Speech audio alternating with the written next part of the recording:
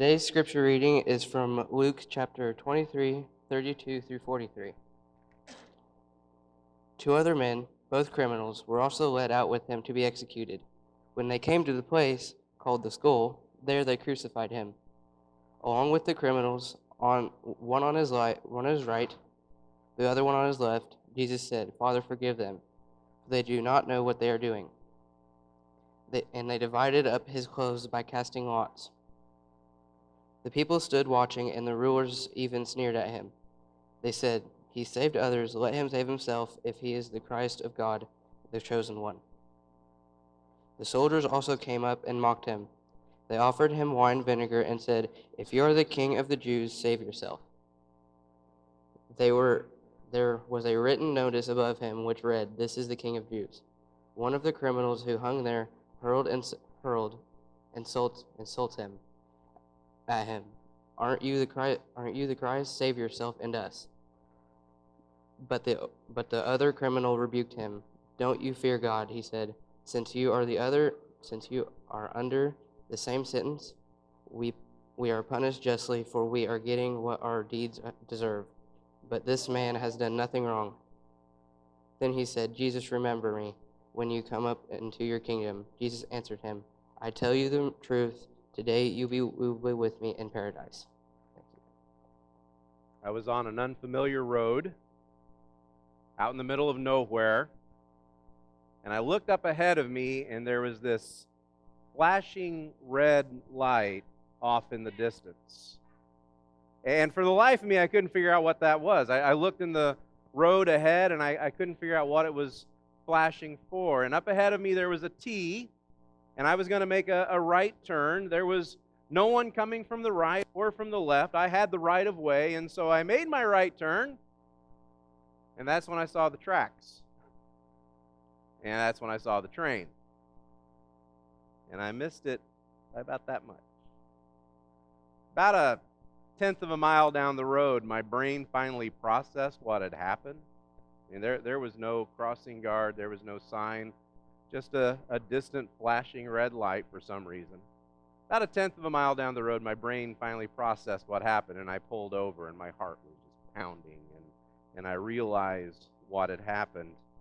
There are those moments when we are so close to death, when we are so close to injury, when we narrowly escape, times when we are just saved by the skin of our teeth, and then we start asking the what ifs.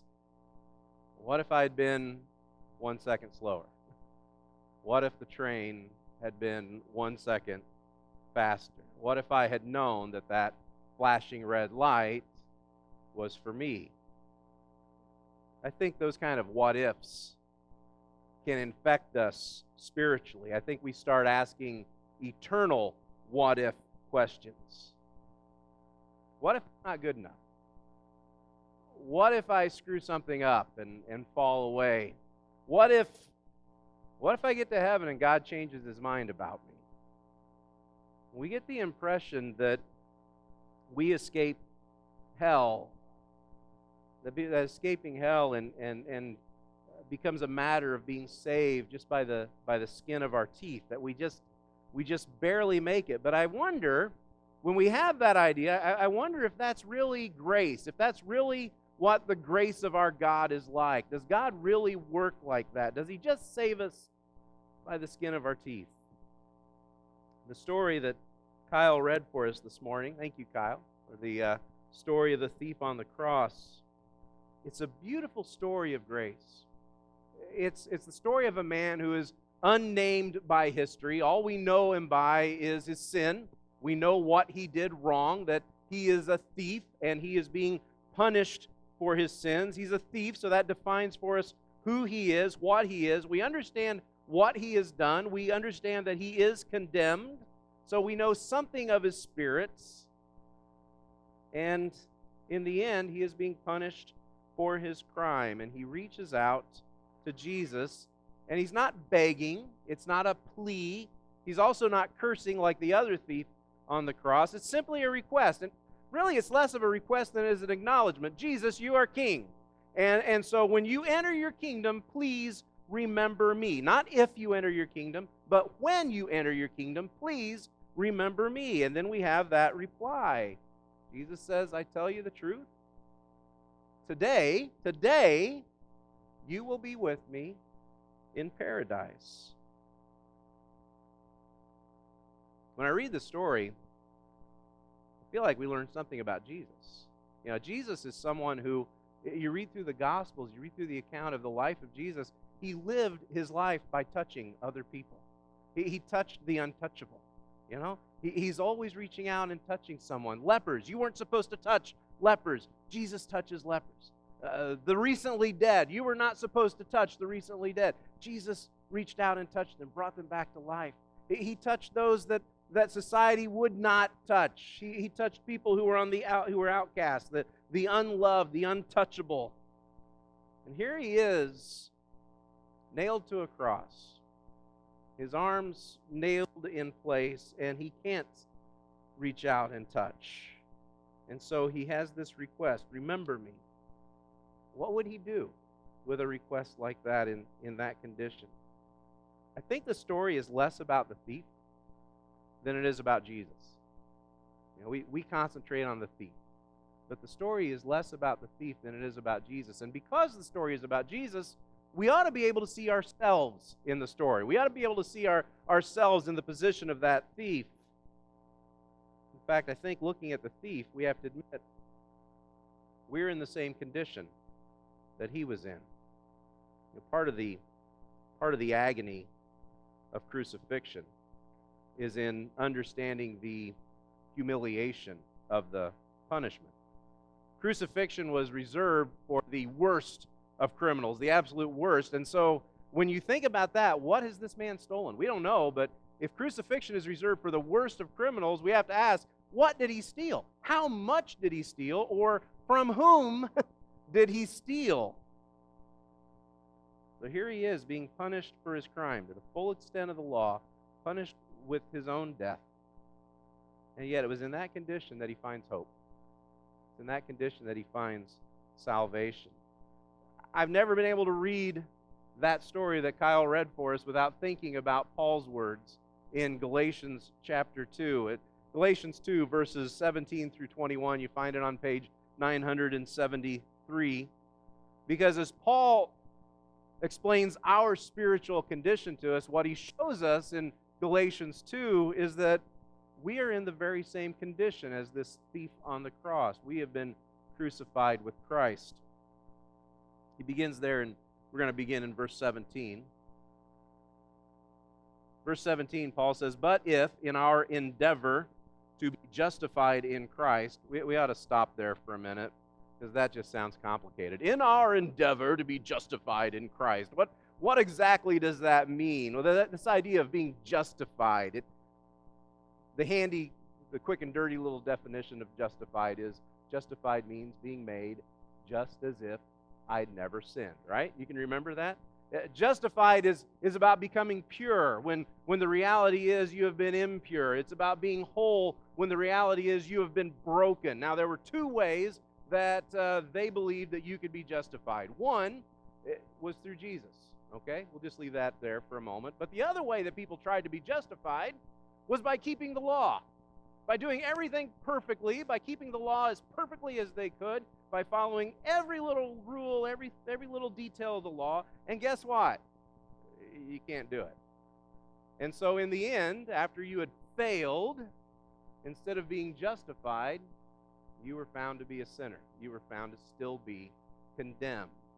What happens when a Christian who is being justified not by their good works, not by being able to be perfect, but a Christian who is justified by Christ, what happens when that person still sins? What happens when that person still fails to be perfect? What happens to us, in other words? So, but if, in our endeavor to be justified in Christ, if we too were found to be sinners, well, is Christ then a servant of sin? Certainly not. For if I rebuild what I tore down, I prove myself to be a transgressor. For through the law I died to the law. The law couldn't bring life. So through the law I died to the law so that I might live to God. I have been crucified with Christ. It is no longer I who live, but Christ who lives in me. You see, the spiritual reality that Paul writes of here, the spiritual reality that we have, was lived out in torturous physicality by this thief on the cross. Physically, it's easy to recognize the finality of crucifixion. We don't even come close to grasping that spiritually. Crucified with Christ. Are we really crucified with Christ? Well, maybe today I am, but maybe tomorrow I'm not. Tomorrow I might go back and do those other things, but today I'll be crucified with Christ. But doing the right things every now and then to try to earn our salvation. In one breath we praise God, and another breath we curse our fellow man. We understand our hypocrisy. At least the thief on the cross, he was actually going to die to his bad habits. He was actually going to die to his sin. He was never going to be able to steal again. And so we know our desire for salvation, but we also understand our nature. This salvation, though, doesn't come from our ability to be perfect. It comes from Jesus' gift given on the cross. We know it's not a matter of us trying hard enough to be saved and doing the right things and earning our salvation. Rather, it's a matter of relying completely on Jesus, relying on who he is. And the reality is, like the thief, we have nothing but a small bit of faith. That thief, his faith was completely in understanding that Jesus might make it through this. Jesus would make it through this. Our sin has condemned us, but we have been crucified with Christ. And while we have been counted dead to sin, we are alive in Christ.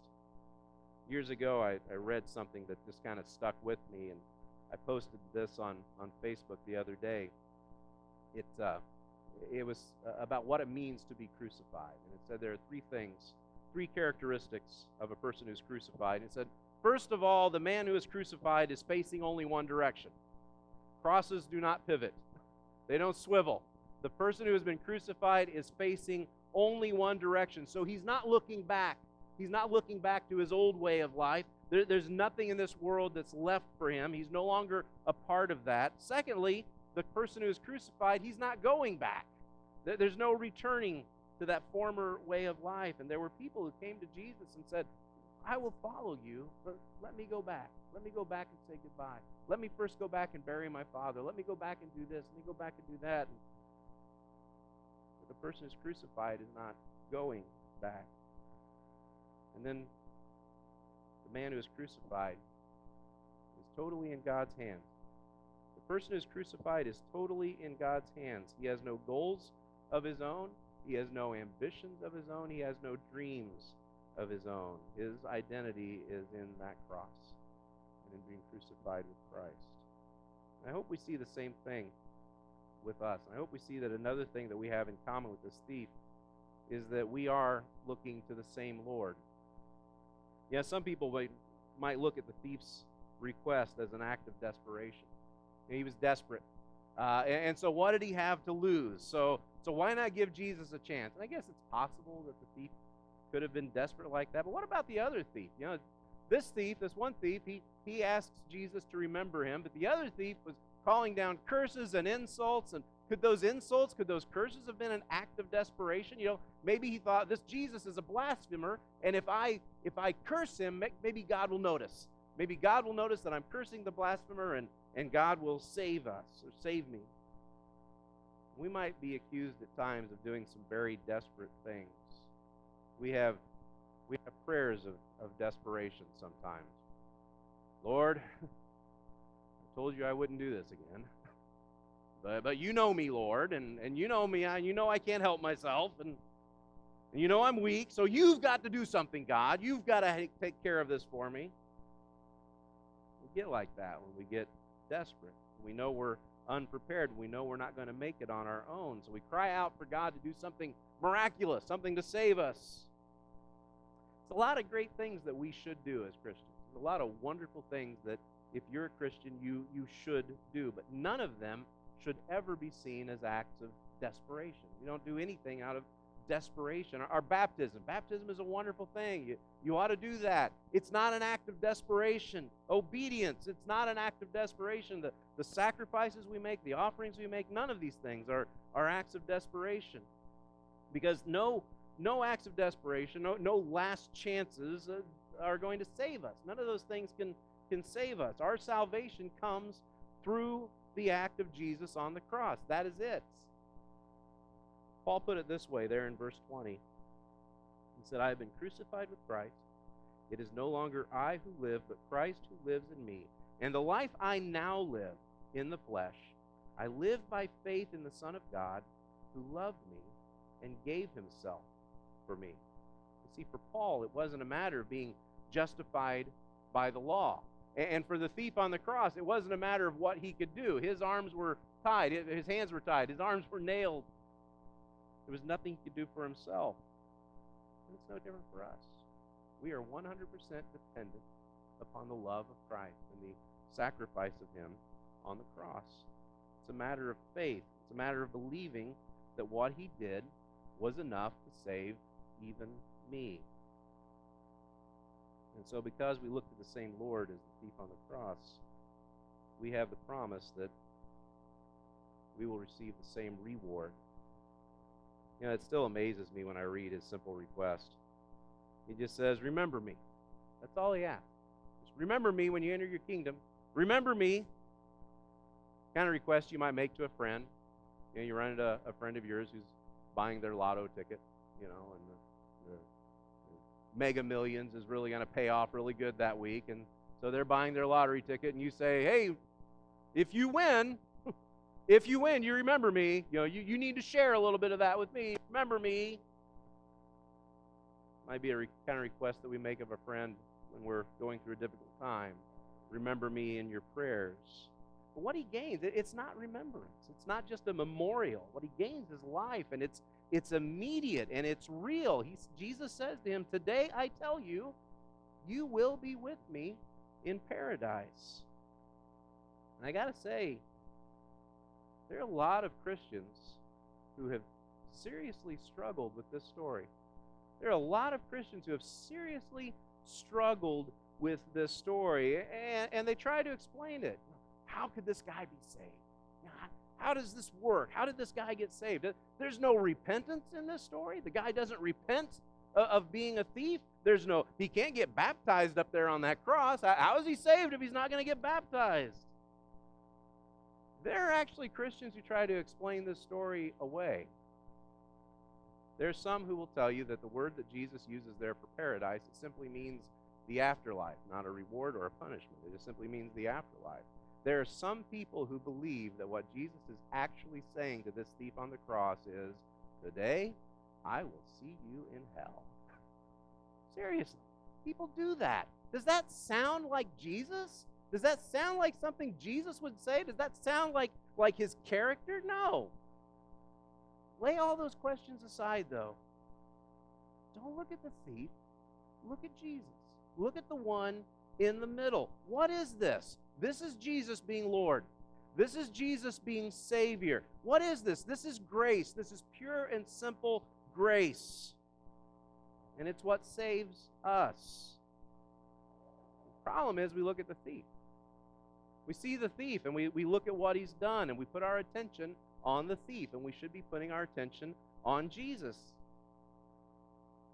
You make the same mistake when you put your attention on what you've done. You make the same mistake when you put your attention on the mistakes that you have made or the mistakes that someone else has made rather than putting the attention on Jesus. We see our own mistakes. We see our own sins. We see our own failures, and we get this idea, I have to fix this. I have to fix this or Jesus isn't going to accept me. If I don't fix this, I can't go to church. I can't show up in that place knowing what I've done, those people knowing what I've done. I can't be there until I fix this. But when we try to fix this, not only do we fail, but we lose the one thing that can fix it for us. We lose the one person that can fix it for us. Look at what Paul says in verse 21 here in Galatians chapter 2, verse 21. He says, I do not nullify the grace of God, For if righteousness were through the law, then Christ died for no purpose. In other words, if I could be made righteous by being good enough, if I could be perfect, if I could be sinless, then Christ died for nothing. Then his death was worthless. To add anything to our salvation, any good work, any ability to be good enough, not only does that insult our Father, who has already told us that we've fallen, we've sinned and fallen short, but it condemns Jesus to a meaningless death. It's a tough lesson. Paul had to be taught that lesson. Paul had to learn that lesson the hard way. Paul tells us that the Lord gave him a thorn in the flesh. He doesn't tell us what the thorn was. We don't know what kind of problem this was, but Paul says that God, the Lord gave him a thorn in the flesh. And the point of the thorn, there's a little pun there. Stay with me. The point of the thorn was to cause Paul to rely on God's grace all the more. You remember what the Lord told Paul? When Paul asked him 3 times, I asked him to remove this from me. And the Lord said, my grace is sufficient for you. My grace is sufficient for you. You know, if grace was sufficient for the Apostle Paul, then grace was sufficient for that thief on the cross. And if grace was sufficient for the thief on the cross, then grace is sufficient for us. And if grace was sufficient for that thief on the cross who is in paradise today with Jesus, then it's sufficient for us. Paradise is promised to those who come to Christ. There was a preacher back in the 1800s named Charles Spurgeon, and there's a story that Spurgeon tells of how he was reading this passage about the thorn in the flesh, and my grace is sufficient for you. And he began thinking about that statement, and he kind of let his mind wander. My grace is sufficient for you. So he got to thinking about what that meant, and he imagined a fish in the river, and the fish is swimming along in the river, and the fish got thirsty, and so the fish was, I don't know if fish really get thirsty or not, but in this case, this fish was thirsty. And the fish got thirsty, and so he started drinking the water in the river. And the fish got worried that maybe he would be so thirsty that he would be in such great need that he may actually drink the river dry. And God spoke to the fish and said, do not worry, my river is sufficient for you. And Spurgeon kind of let his mind wander a little bit more, and he imagined a mouse. Imagine a mouse. You like mice. Mary Ann likes mice. Anyway, he imagined a mouse in the grain storage in Egypt. You remember the story in Genesis that Egypt went through 7 years of plenty and then 7 years of famine, and so they stored up all the grain so that they could feed everybody for those 7 years of famine. In fact, they had so much that they shared it with others and sold grain to other people and became very, very wealthy through all of that. Joseph had taken care of all of that for them. And so there's this mouse in the grain bins in Egypt, and the mouse is hungry, and so he starts eating the grain. But then he got worried. What if I'm so hungry that I eat all the grain? And Joseph said to the mouse, cheer up. My grain is sufficient for thee.